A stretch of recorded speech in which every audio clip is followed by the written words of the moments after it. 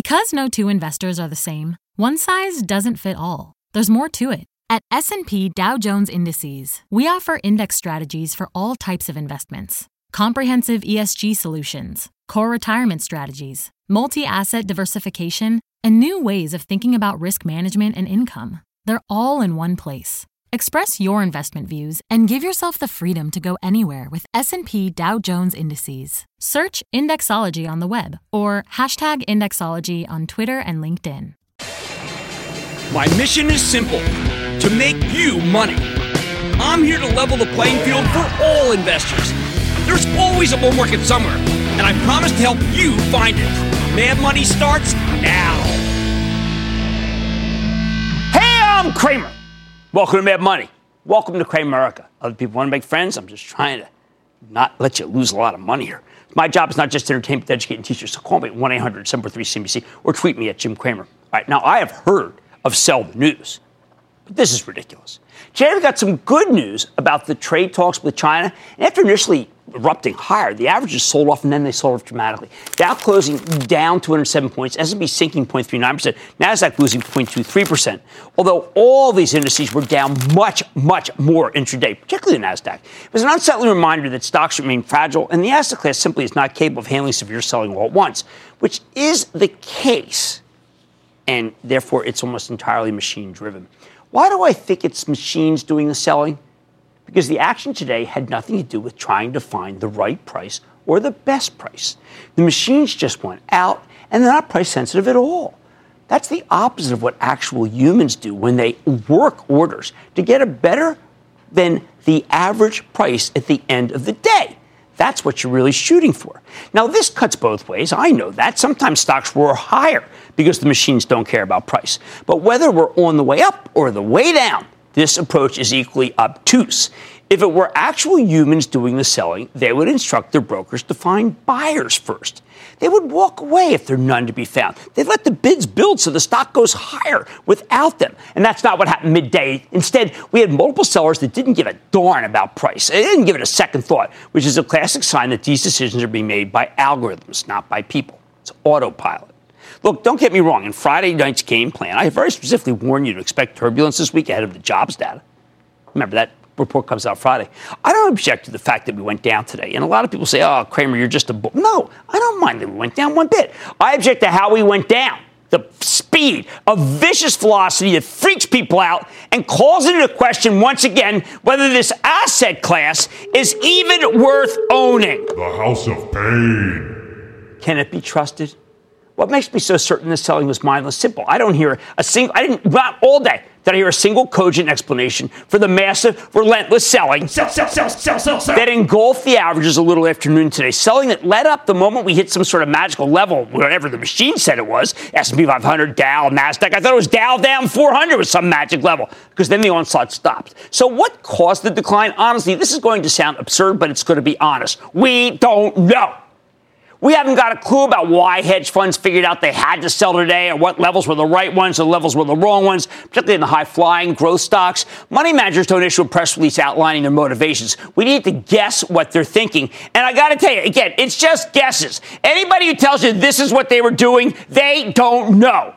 That's why I want to walk you through some potential explanations here. Potential. The reasons why someone might decide to sell this aggressively without any thought, any guidance, or frankly, any brain. First and most obvious, maybe a bunch of investors are simply selling the news. Or more accurately, they're trying to sell ahead of the people they expect to sell on the news of a trade deal with China. Get that? It's a second derivative. So when we hear that we might be on the cusp of a deal, as we did this morning, well, some of these algorithms might have hit some levels, and some of these money managers said, let's just get out. Does it make any sense? Well, there's always the possibility that the negotiations trade down, something the Secretary of State Mike Pompeo said could pretty much occur at any minute now. Well, that's not very reassuring. If you think this is a sell the news worthy event, then this might be the perfect time to sell, especially since you never know what you're going to get from the Trump White House. But when it comes to China, I think selling the news is actually going to turn out to be a real bad idea. Remember, the market melted down in the fourth quarter on a 1-2 punch of a more hawkish Federal Reserve, followed by Vice President Mike Pence's bellicose speech about the need to contain China. He made this sound like less of a trade war, more like the Cold War. When Fed Chief Jay Powell changed his view 2 months ago, repudiating his earlier plans for a series of rate hikes, the market took off. Similarly, if we get a trade deal where China reduces its tariffs and allows our companies to do more business in the People's Republic just by themselves without the need to form outrageous joint ventures with Chinese companies that often steal their intellectual property, well, that would be a huge positive. It would be additive to earnings, raising numbers. Why wouldn't we pay more for the stocks of American companies with major Chinese exposure? It makes no sense to me. They should go higher. Sure, the semiconductor plays have already run in anticipation, up 40% for the bottom. But the industrials and financials, they sure haven't. Why should we sell a stock like that of American Express, given that it might be finally able to break into the gigantic $6.8 billion credit card Chinese market? Why should we sell the stock of United Technologies, which might see a dramatic uptick in Otis Elevators? There are dozens of stocks that ought to be making new highs now that the Fed's on hold, and the White House seems to be on the cusp of a deal with China. Of course, if there's no deal, then today's sellers may end up looking prescient. But I really don't think the averages reflect an imminent end to the trade war here. What else might have caused today's decline? Maybe the sellers are reacting to how far stocks have already run, especially now that the S&P has failed to break out above the 2,800 level after four failed attempts, four tops. Not a singing group. For money managers who watch the charts, there's a good reason to get out. Then there's the issue of valuation. Did you notice that even when the averages were in free fall, there were some stocks that barely got dinged? Namely the AA FANG stocks, because they now have become much cheaper than the cloud stocks. Facebook, Amazon, Apple, Netflix, and Google, a.k.a. Alphabet. In fact, other than Netflix, the whole group ended up rallying today. What sets these stocks apart? Well, Apple trades at 15 times this year's earnings estimates. Do you know that Facebook trades at only 22 times next year's earnings estimates? Alphabet trades at just 24 times this year's estimates. $100 billion in cash here.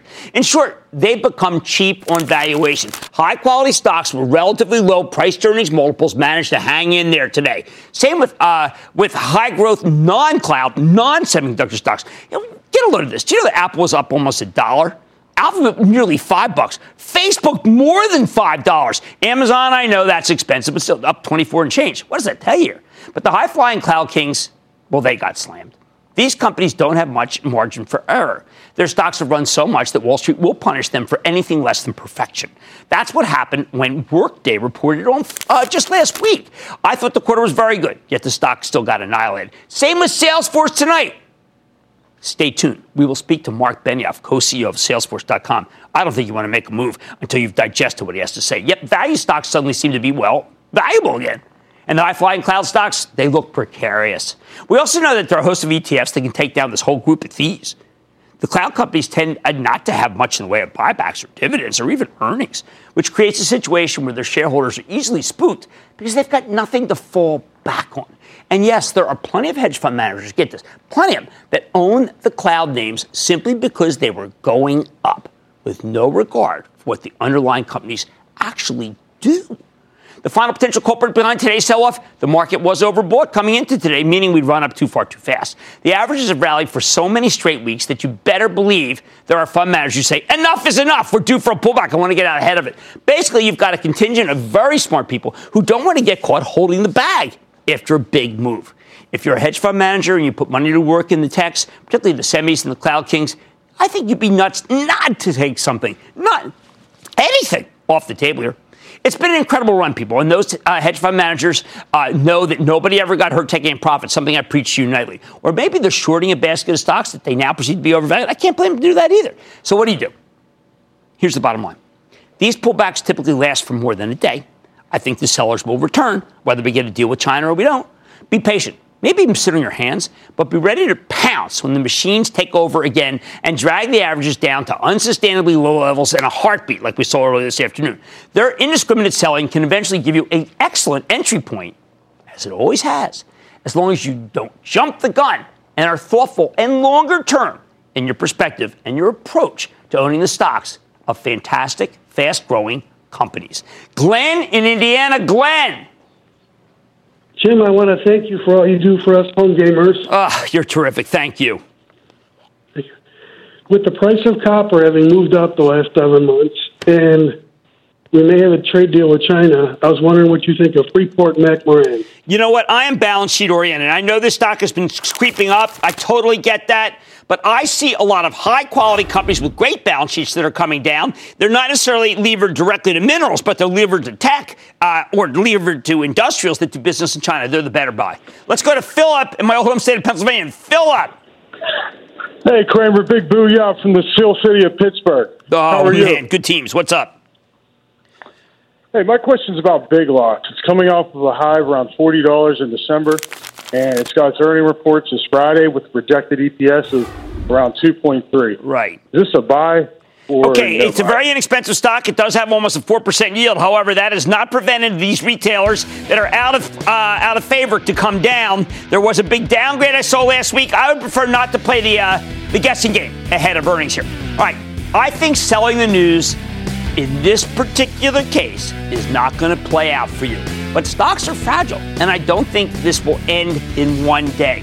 More selling ahead before you need to buy. On Mad Money tonight, is the force still with Salesforce after earnings, as I just went over? I'm going to sit down with the CEO fresh off that report. Then I'm reevaluating a couple of newly minted IPOs, Yeti, Moderna, and Tencent Music, to see if their early gains were just a flash in the pan, FITP. And it's a stock that rose 130% in 2018, 20% in January alone. But could today's drop in Alteryx be a buying opportunity or a red flag? Oh, that's great. Well, I got the CEO, so stay tuned. Don't miss a second of Mad Money.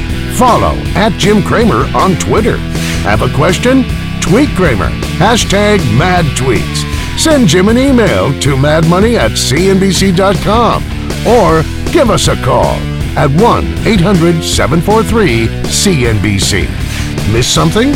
Head to madmoney.cnbc.com. I want people to feel like they just learned something. We have journalists in the far corners of the universe.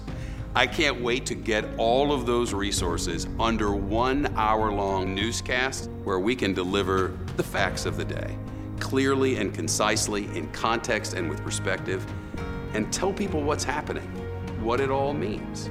Get the truth, not the spin. The News with Shepard Smith. Subscribe to the podcast today.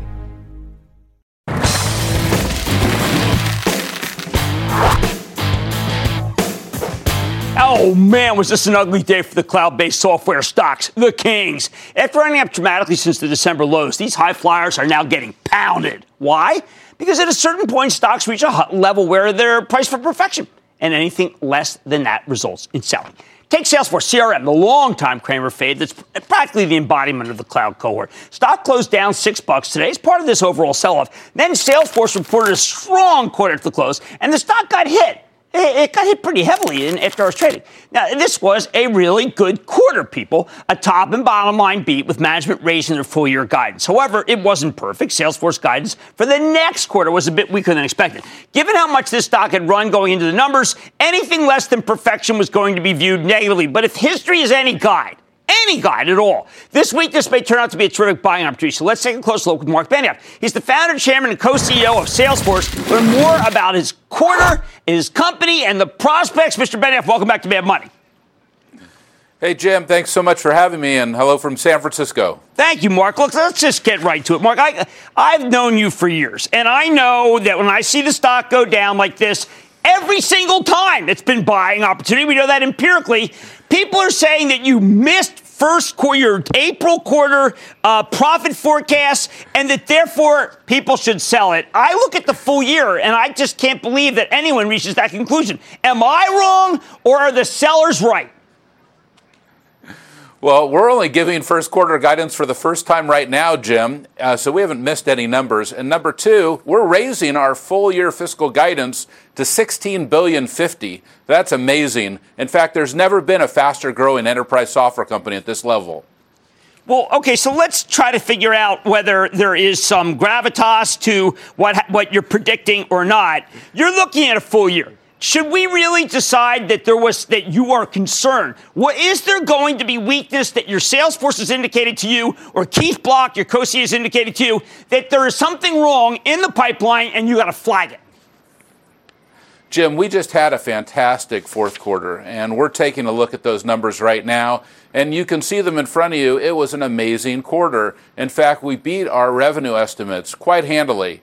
And as part of that, well, you mentioned Keith Block. He closed the largest transaction, in our history, and the largest transaction ever in Barclays history. It was a deep 9-digit transaction to help automate their 50 million customers. It really goes to show how the three major trends that are playing out computing today, the cloud, broad digital transformation, and a focus on the customer can really impact our company by creating a huge deal and also being able to support a huge transformation at Barclays. Okay, Mark, I'm not hearing you say, and I'm sure because you've been on the show forever, you could say, listen, there are some macro forces that are causing me to be a little less bullish. There are some issues and some competitors that are making me be a little less bullish. I'm not hearing that.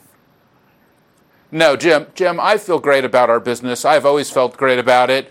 I mean, we're coming up on our 20-year anniversary this Friday. It's been 20 years that have been unbelievable to us. Here we are, coming up on a year that we're going to do $16 billion in revenue. That far exceeds my expectation. I still have never been more excited about Salesforce than I am right now. And when I look at the short term, I see $20 billion right around the corner. I see $30 billion right around the corner. In fact, we initiated a 4-year guidance today, Jim, of $26 to $28 billion. Well, that's never been done by anybody at that speed. It has not, Jim. Right. I see new clients. I'll tell you another example is you can look at a great deal that we did this quarter with Amgen, a tremendous biotechnology company. And again, this is a company that's really expanding with our health cloud.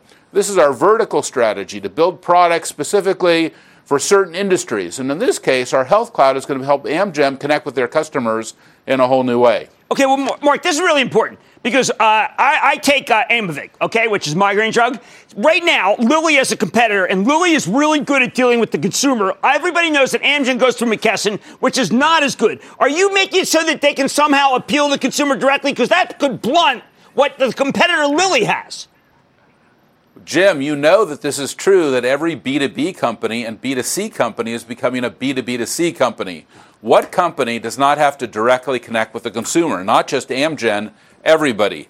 I mean, you could be a traditional industrial company, we've talked about that before, who's selling to B2B resellers. You have to be ready in this kind of connected digital revolution to be able to connect directly to your consumer as well. That's a major trend that we've benefited from for so many years now, and you're going to see that continue to play out, and that's certainly something driving this relationship with Amgen as well. All right, so I'm in Milan. And I go to the Milan Fashion Week, and there's this fellow, Brunello Cucinelli. I mean, this is the highest fashion in the world. Why does he need Salesforce, Mark? Well, I'm so glad you had a good trip to Italy, Jim, and you saw some Salesforce customers, which was exciting. And you're right, you saw Brunello Cucinelli, one of the great fashion brands in the world. And we've completely transformed Brunello Cucinelli because he has actually touches the customer in many different forms. And let's talk about that. One, yes, he has a direct B2C relationship, right? He's online with them. We run his website, brunellocucinelli.com. You go into his stores. That's a direct consumer connection. But did you know he's a B2B company also, Jim? Well, that's because he's selling to resellers who are reselling his products in some of the big retail stores around the world. He's a B2B and a B2C company. We have to bring it all together with him and give him a single view of his customer. That's the transformation he has to go through and has gone through, and that's why he's had such great growth. We're so excited for him. One last question. I see Google as a customer. Mark, why does Google need you? Google, they're geniuses. Well, Google is one of our largest customers, Jim. You know that, and the reason why is Google's a highly diversified company with a lot of different businesses who sell to a lot of different customers all over the world. It's not just the search company. It's not just the cloud company. It's many companies. And they need tools to be able to bring all their customer information together in a consistent way. They have to be able to do it easily, and they have to actually do it at a low cost. That's why Salesforce has been so successful for Google, and that's really exciting for us. But I got to go back to Italy, Jim, because another great example isn't just Brunello Cucinelli. What about Lamborghini? I heard you went there, too. Well, we test drove a Lamborghini. I didn't know why they needed you, but apparently they do that because they like to be in touch with the customer. Well, here's another great example. Of course, Lamborghini is actually traditionally a B2B type company. They're selling to their dealers. They're making sure their dealers are successful. Some of those dealers are not even owned by Lamborghini. But now they need to be able to connect with their customer in real time, all the time. They're also a B2C direct customer. And that's why the new Urus, which is the car that you saw in Italy, Jim, their new SUV, is built entirely on Salesforce. It's the connected Lamborghini. That's a vision for all car companies in the future, that they can directly connect with you, not just connect with their dealer. And that's the B2C and B2B transformation that we're talking about. It's remarkable. Of course, it's causing husband to be pitted against wife. It's a beautiful car. But, Mark, I want to thank you. And I didn't hear that. We already know how that's going to work out, Jim. Thank you very Jim, much you for should do that for your wife. She does a lot for you. True. Yes, true. Ciao, Jim. True. See you next quarter. Okay, that's Mark Benioff, founder, chairman, and co-CEO of Salesforce CRM. What can I say? I mean, it's going to go down. And what's been the right thing to do since the stock was at 8 when he first came on? You buy it. Mad Money's back after the break.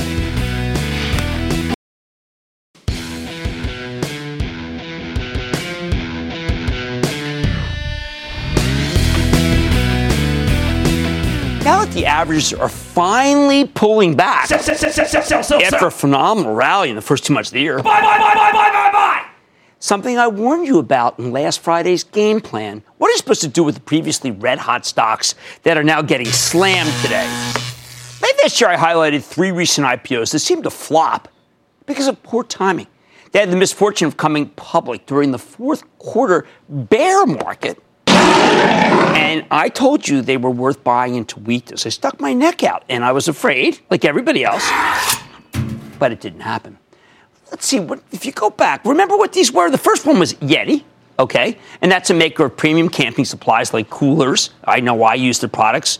And then there was Moderna, a biotech unicorn, which I had met at the January healthcare conference by JP Morgan, and then Tencent Music Entertainment, widely hailed as the Chinese version of Spotify. Each of these stocks nosedived right out of the gate to the point where they became too cheap to ignore. I recommended Yeti in November, then blessed Moderna and Tencent Music for speculation in December. Since then, they've given you some terrific gains. Yeti's up 35%, Moderna's up 12%, Tencent Music's up 34%. However, Yeti and Moderna both got eviscerated today as part of the sell-off, each losing more than 5%, and Tencent Music lost a few pennies. I'm sure down 5%, you start freaking out. I'm doing this piece so you don't, but I also know you don't want to be greedy. Is this a sign that you need to ring the register, or should you buy the dips? I think that's the question that's on everybody's mind tonight. So let's take them one by one, starting with Yeti Holdings. Here's a fast-growing company that makes high-performance outdoor gear, especially coolers, drinkware, think bottles, mugs, tumblers, which I love, everything that you need if you don't want to drink straight from the source when you go camping. Yeti came public near the end of October, and the stock stumbled right out of the gate. In mid-November, I told you it was worth picking up for speculation, $17 and change. But I also warned you it might be a bumpy ride because the market was so unstable. Sure enough, Yeti plunged down to $12.40 at the December lows on no real news. Since then, the stock's come roaring back. It's surging up to $23 and change as of today. That's up more than 90% from its lows, even after today's shellacking. What's driving this story? Good numbers. That's what's driving it. When you see good numbers driving a story, it means it's got some staying power. In early January, Yeti pre-announced some fantastic fourth quarter results, much better than Wall Street was expecting, and the stock got a nice pop, although it wasn't a huge move as investors still seemed a little skeptical. Then when the company reported its full quarterly results a few weeks ago, the numbers were even better than we'd been led to believe. To top it all off, Yeti also gave excellent full-year guidance, thanks in part to the company's rapidly growing direct-to-consumer DTC business. Stock jumped more than 17% on the news, and the darn thing continued to charge higher until today's big reversal, where they shot a lot of winners like a Yeti. So what do you do with Yeti up here? Even after today's reversal, the stock's still up dramatically from where it was trading when I gave it my endorsement in November. Then again, Yeti's business is also in much better shape than we thought it was.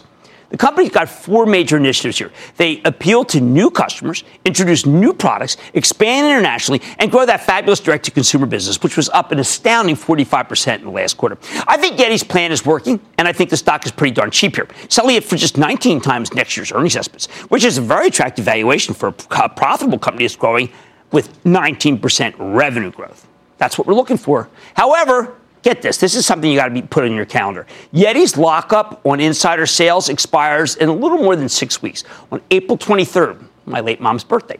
And that tends to put additional pressure on the stock. So proceed with caution for this brief window, okay? As much as we believe in this business, I also know the stock can take a lot more punishment before the pain comes to an end. If you want to buy Yeti, I think you might get a better chance. Let it come down some more and buy it in stages. And if you already own Yeti, listen, I mean, it's not too late to ring the register on at least part of your position. At these levels, you still got some enormous gains, and nobody ever got hurt taking a profit. Okay, now next is a really hard story to understand. I spent a lot of time with management, and I found it difficult. I'm sure you do too. It's called Moderna, the early-stage biotech that had the misfortune of coming public in early December, and the stock got clobbered as soon as it started trading. On December 10th, I told you it was worth considering for speculation, but you had to be prepared for more weakness. At the same time, the stock was at $18.50, come down, right? $18.80. It plunged to $13 the day after Christmas when so many other stocks hit a bottom, then turned around and rocketed higher. Now Moderna's at $21 after peaking at $24 about a week ago. This one's an interesting concept. Moderna's technology lets them modify messenger RNA, the biological equivalent of middle management, and effectively reprogram the cells in your body to make all sorts of different proteins. They've got 10 different clinical trials going, treating everything from infections to cancer to cardiovascular diseases and rare genetic disorders. Their lead drug helps deal with reduced blood flow to the heart caused by a blocked artery. Rather than unclogging the artery with surgery, this was amazing to me. Moderna can turbocharge your body's ability to create new blood vessels to get around the blockage. But it'll be at least 2 years before the FDA this thing's eligible to go in front of the FDA. And that means the stock is going to be inherently risky between now and when that happens. Now, Moderna generated some major buzz when it was presented at that JP Morgan healthcare conference. Remember, we went out to see that. That was in January. We learned about a collaboration with Merck on a personalized cancer vaccine. Couldn't be better than partner than that. And the company told us they had $1.7 billion in cash, which makes this a very well-funded early-stage biotech. Then last month, Moderna started a phase 1 clinical trial very early, right, for their monoclonal antibody platform, which could have a ton of uses treating rare so-called orphan diseases, my view. While Moderna has a ton of potentially positive catalysts in the form of its research data, it also offers you very little protection if the market turns against it, like we saw today. There are no earnings here and no product sales, only some milestone payments from its research partners. I think this is a fabulous long-term story, but short-term it could get clobbered. Something to keep in mind when Moderna reports on Wednesday morning. So you might want to be patient about buying this one into weakness. That said, Moderna looks a lot like the kind of biotech companies that have been getting gobbled up of late. Big pharma needs a pipe, so maybe you don't need to be too patient. All right, last but not least, one that really excited a lot of people, it's called Tencent Music. Symbol's TME. That's the Chinese Spotify that's possibly better than the real Spotify. I recommended this stock on December 13th at $13.51, and now it's up 34% from those levels. Tencent Music held up much better than the others today, backsliding just 0.16%. But remember, of course, it's in China, and the Chinese stock market has been red hot. Even though I'm normally skeptical of Chinese companies, Tencent Music is a profitable Chinese company with amazing 84% revenue growth and the endorsement of Spotify itself, which owns 9% of the business. Not only do they have a terrific subscription business, the company's also got a ton of exposure to China's booming micropayments market. That's what we highlighted when we recommended it. So what's driving the recent strength? Tencent's music's been buoyed by positive analyst coverage. It's also gotten a major boost from the broader Chinese stock market. The Shanghai Composite is up an astounding 21% for the year in anticipation, yes, of an end to the trade war. Remember, I told you they need it more than we do. Tencent Music reports its first quarter as a public company in about 2 weeks, and I expect strong results. However, the stock has been a horse here. It barely pulled back today. And I don't blame anyone who wants to ring the register, at least on some, at these levels. I still like the story. But the risk-reward is a lot less favorable than it was just 2 months ago. Look at that chart. Come on. All right, the bottom line. When you're dealing with newly minted IPOs, the early gains can often turn out to be fleeting. So if you bought some Yeti or Moderna or 10-cent music on my recommendation, you got my blessing in this choppy moment to take something off the table here. And if you want to buy them, I bet you can get a better entry point if you're patient, given the newfound difficulties that are now plaguing this market. Let's go to Phil in California, please. Phil. Hey, Coach Cramer. What's up? First, I want to thank you. Your investing tips over the years helped my wife and I buy our first house here in the Bay Area. Yes! And, yep, thank you so much. Thank you. See, that's why we do the show. This is why we do the show, what this gentleman said. How can I help? My question is in regards to some previous advice you gave on how Levi's going public would affect PVH and how that translates to tech stocks. So one of my major investments is New Relic, and during the earnings calls, investors talked about a competitor, Datadog. How would a company like this going public affect my New Relic stock, and should I buy, sell, or hold should another performance monitoring tool come into the market? I want you to hold it, and I think that Lou Cerny's doing a remarkable job. He's got a lot of customers locked up. Selling the stock here will probably, look, could that stock go down like the Salesforce went down? Sure, any stock can go down. But do I believe in Lou Cerny long term? Without question. Right, early gains in IPOs could be fleeting. If you bought Yeti, Moderna, or 10-cent music, feel free to take something off the table, and there's no sin. Oh, man, much more money ahead for Mad Money ahead. It's a company managing the deluge of data, and it's had a monster run over the past few months. Could today's decline in Alteryx signal a time to buy? Then what's the hottest trend in retail? Well, it may not be fashion. I'm going to take a close look at the companies making moves in the space. And all your calls rapid fire in tonight's edition of the Lightning Round. So stay with Cramer.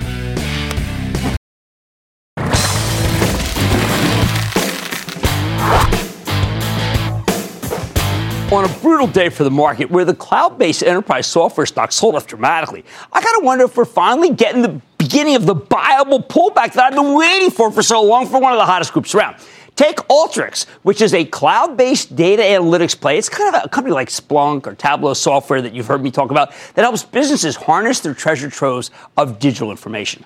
Alteryx came public 2 years ago. Okay, you're going to hear these numbers. You're not going to believe it. $14. We spoke to the CEO December of 2017. $24. Last week, the company reported a blowout quarter, and the stock surged to $79. Since then, Alteryx has pulled back to 68, including today's more than 5-point walloping. But you got some gigantic long-term gains here.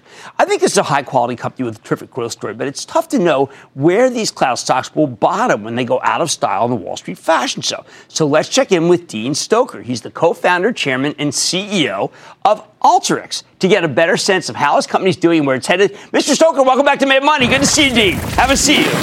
Well, Dean, it's going to fall to you to do something that's I'm asking you to kind of do the impossible.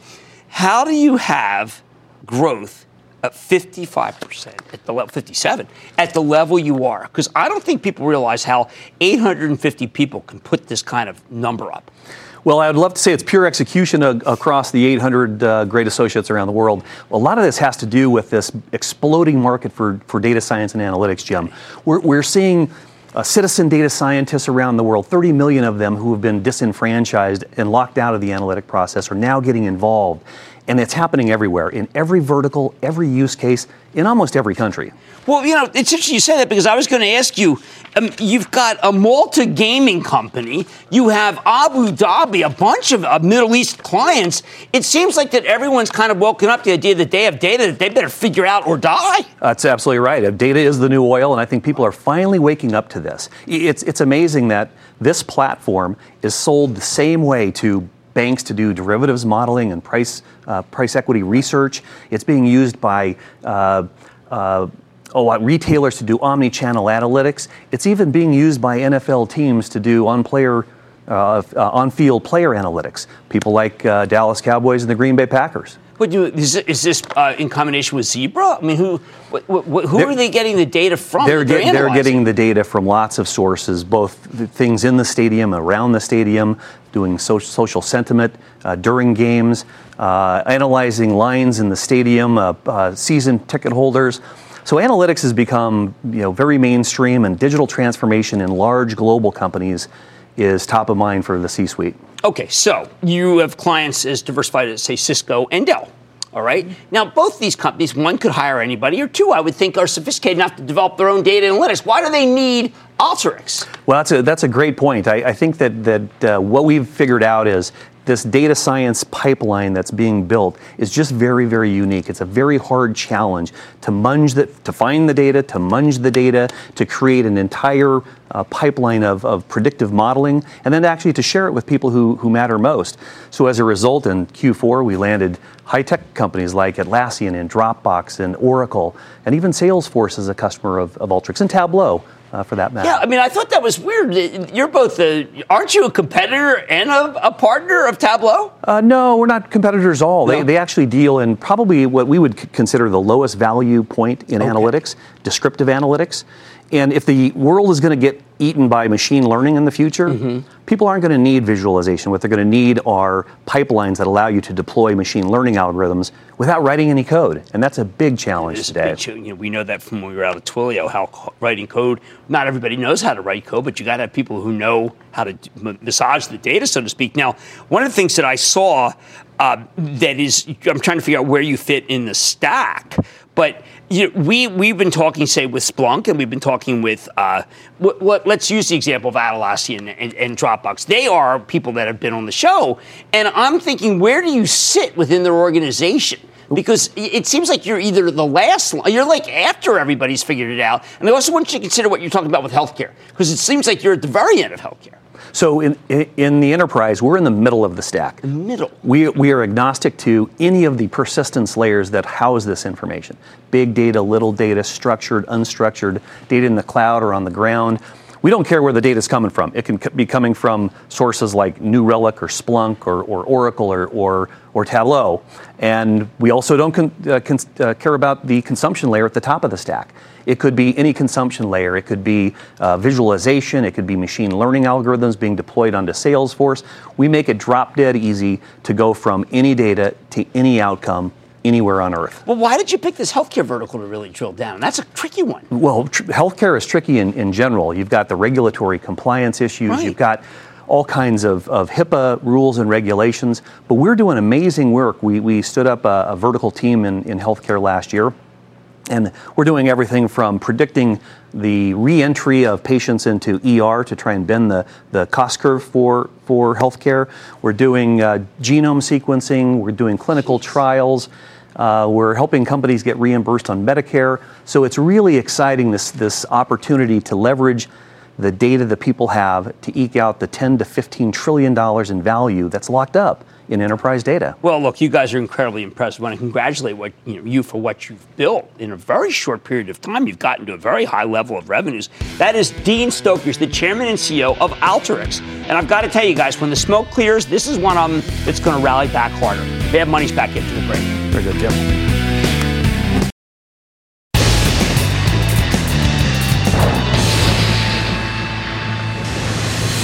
It is time! It's over the light round. What's up, Ralph?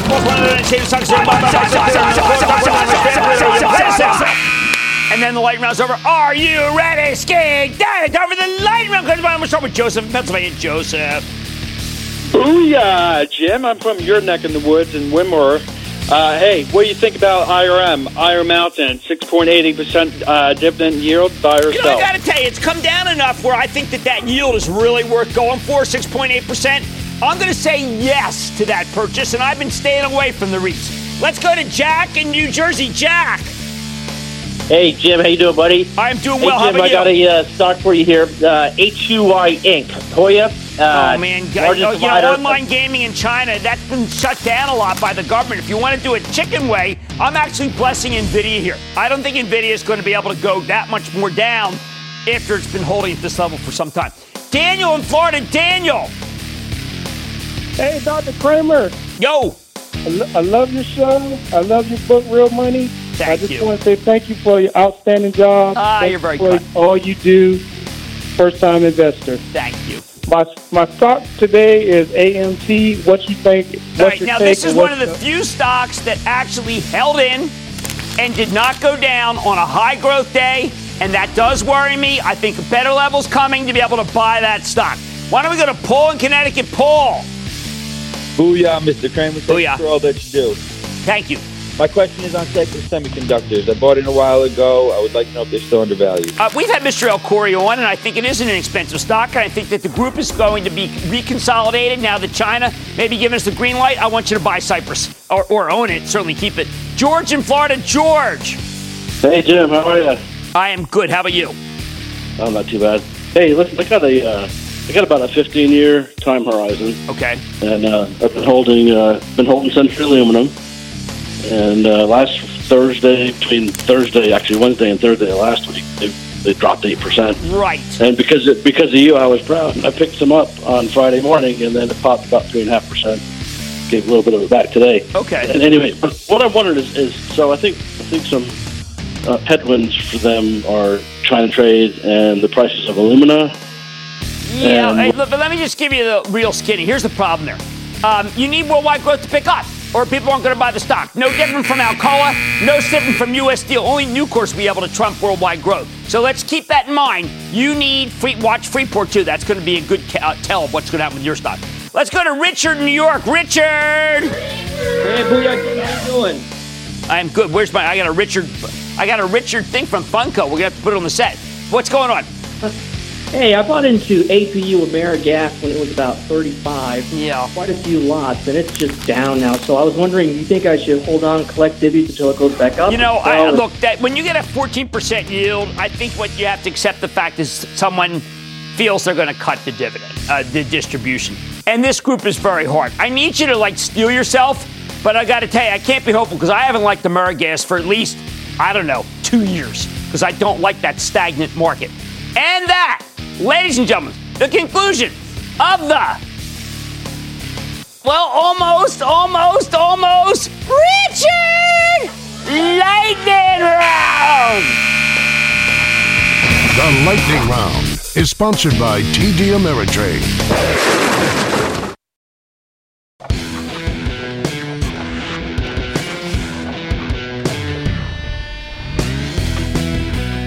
Retail is not just about fashion anymore. It's not what's hot. And that's my takeaway so far from this earnings season. In the old days, we simply tried to figure out what was hot, say denim or crew necks, and what was not, cashmere or rope sweaters. But when you look at what's working here, it's all about influencers, purpose-driven brands, new methods of distribution, customer engagement. It's not merely what's hot versus what's not. It's whose stuff is sustainable versus whose stuff is headed for the landfill. Who's using the web effectively? Who's being left behind by the omni-channel, particularly those who just say, you know what, I got BOPIS, I got buy online and pick up in store, I don't need to do anymore. Just consider some of the retail winners this year. Let's start with VF Corp, a company I like a great deal. And I'll like it even more when the company finally spins off its Lee and Wrangler jeans business as a separate company called Contour. Why? Because VF Corp owns one of the hottest brands around, Vans, the sneakers business with a 27% growth rate. That's huge. Meanwhile, their other big brand, North Face, is ramping back to 16% growth after a tough period of so-so years. When VF Corp talks about why it's doing well, you think they talk about how they're seeing success in certain retailers or certain styles. On the conference call, management repeatedly cited purpose-led performance. That's the term they kept using. And trying to improve people's lives. The company talks about how it powers, quote, a movement of sustainability and active lifestyles for the betterment of people and our planet. It's why we come to work, end quote. I know this sounds like a bunch of buzzwords, but in this environment, sustainability is what's in style. You also want to be B certified, meaning your company carries the B Corp certification. Think of it as a good corporate citizen seal of approval. Hey, go Google it if you don't know it. How much does this all matter? One of the more eye-opening statements of the big Gap conference call, where they outlined how they're splitting the company into two, was when CEO Art Peck said that he's proud that Gap's Athleta brand, that's athleisure, has been B certified for more than a year. Yep. It's very important now. But it's not just that caring about people and the environment has suddenly become chic. When you look at the winners in retail, they can't stop talking about direct-to-consumer and web strategies that are driven by social media influencers and their followers. Capri Holdings, hey, that was the company formerly known as Michael Kors, which I'm really warming up to, was very open about how important it is for your brand to be hot as measured by influencers. I know their conference calls was not so hot. I know the company's been hurt by the secular decline in watches, because of the Apple Watch, but I like Capri's prospects now that they've got a house of brands, including Versace and Jimmy Choo. All these retailers are pouring more and more money into the internet, especially Instagram, as a way to grab new customers. Instagram belongs to Facebook. But these companies don't seem to care at all about Facebook's bad behavior, not even the B-certified people. Hey, the stock was up $5 today. Maybe it's dawning on people that Instagram's on fire and the way to reach consumers. Then there's another important trend, the evolution of sneaker exchanges, where thousands of sneaker devotees swap older, more obscure versions of Nikes and Adidas, like they're collectibles on eBay. I mean, these are new ones. Maybe one of these days, these are going to be collectibles. Companies like StockX, the sneaker exchange owned by the brilliant Dan Gilbert, and GOAT, G-O-A-T, of course, is the greatest of all time, the exchange that Foot Locker just invested $100 million into, have become the hottest part of the apparel universe. Of course, I'm not trying to minimize the importance of fashion. You always have things going in and out of style. But these days, style is more about than just aesthetics. You got a whole new generation of shoppers who care about sustainability and purpose-driven brands. Shoppers who much prefer to buy things online, and the apparel companies that connect with these consumers are the ones that are now winning. Stick with Cramer.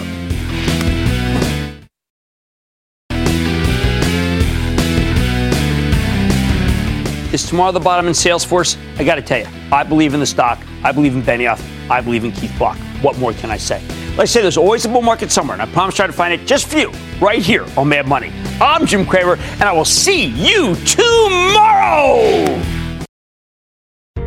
I want people to feel like they just learned something. We have journalists in the far corners of the universe. I can't wait to get all of those resources under 1 hour-long newscast where we can deliver the facts of the day, clearly and concisely, in context and with perspective, and tell people what's happening, what it all means. Get the truth, not the spin. The News with Shepard Smith. Subscribe to the podcast today.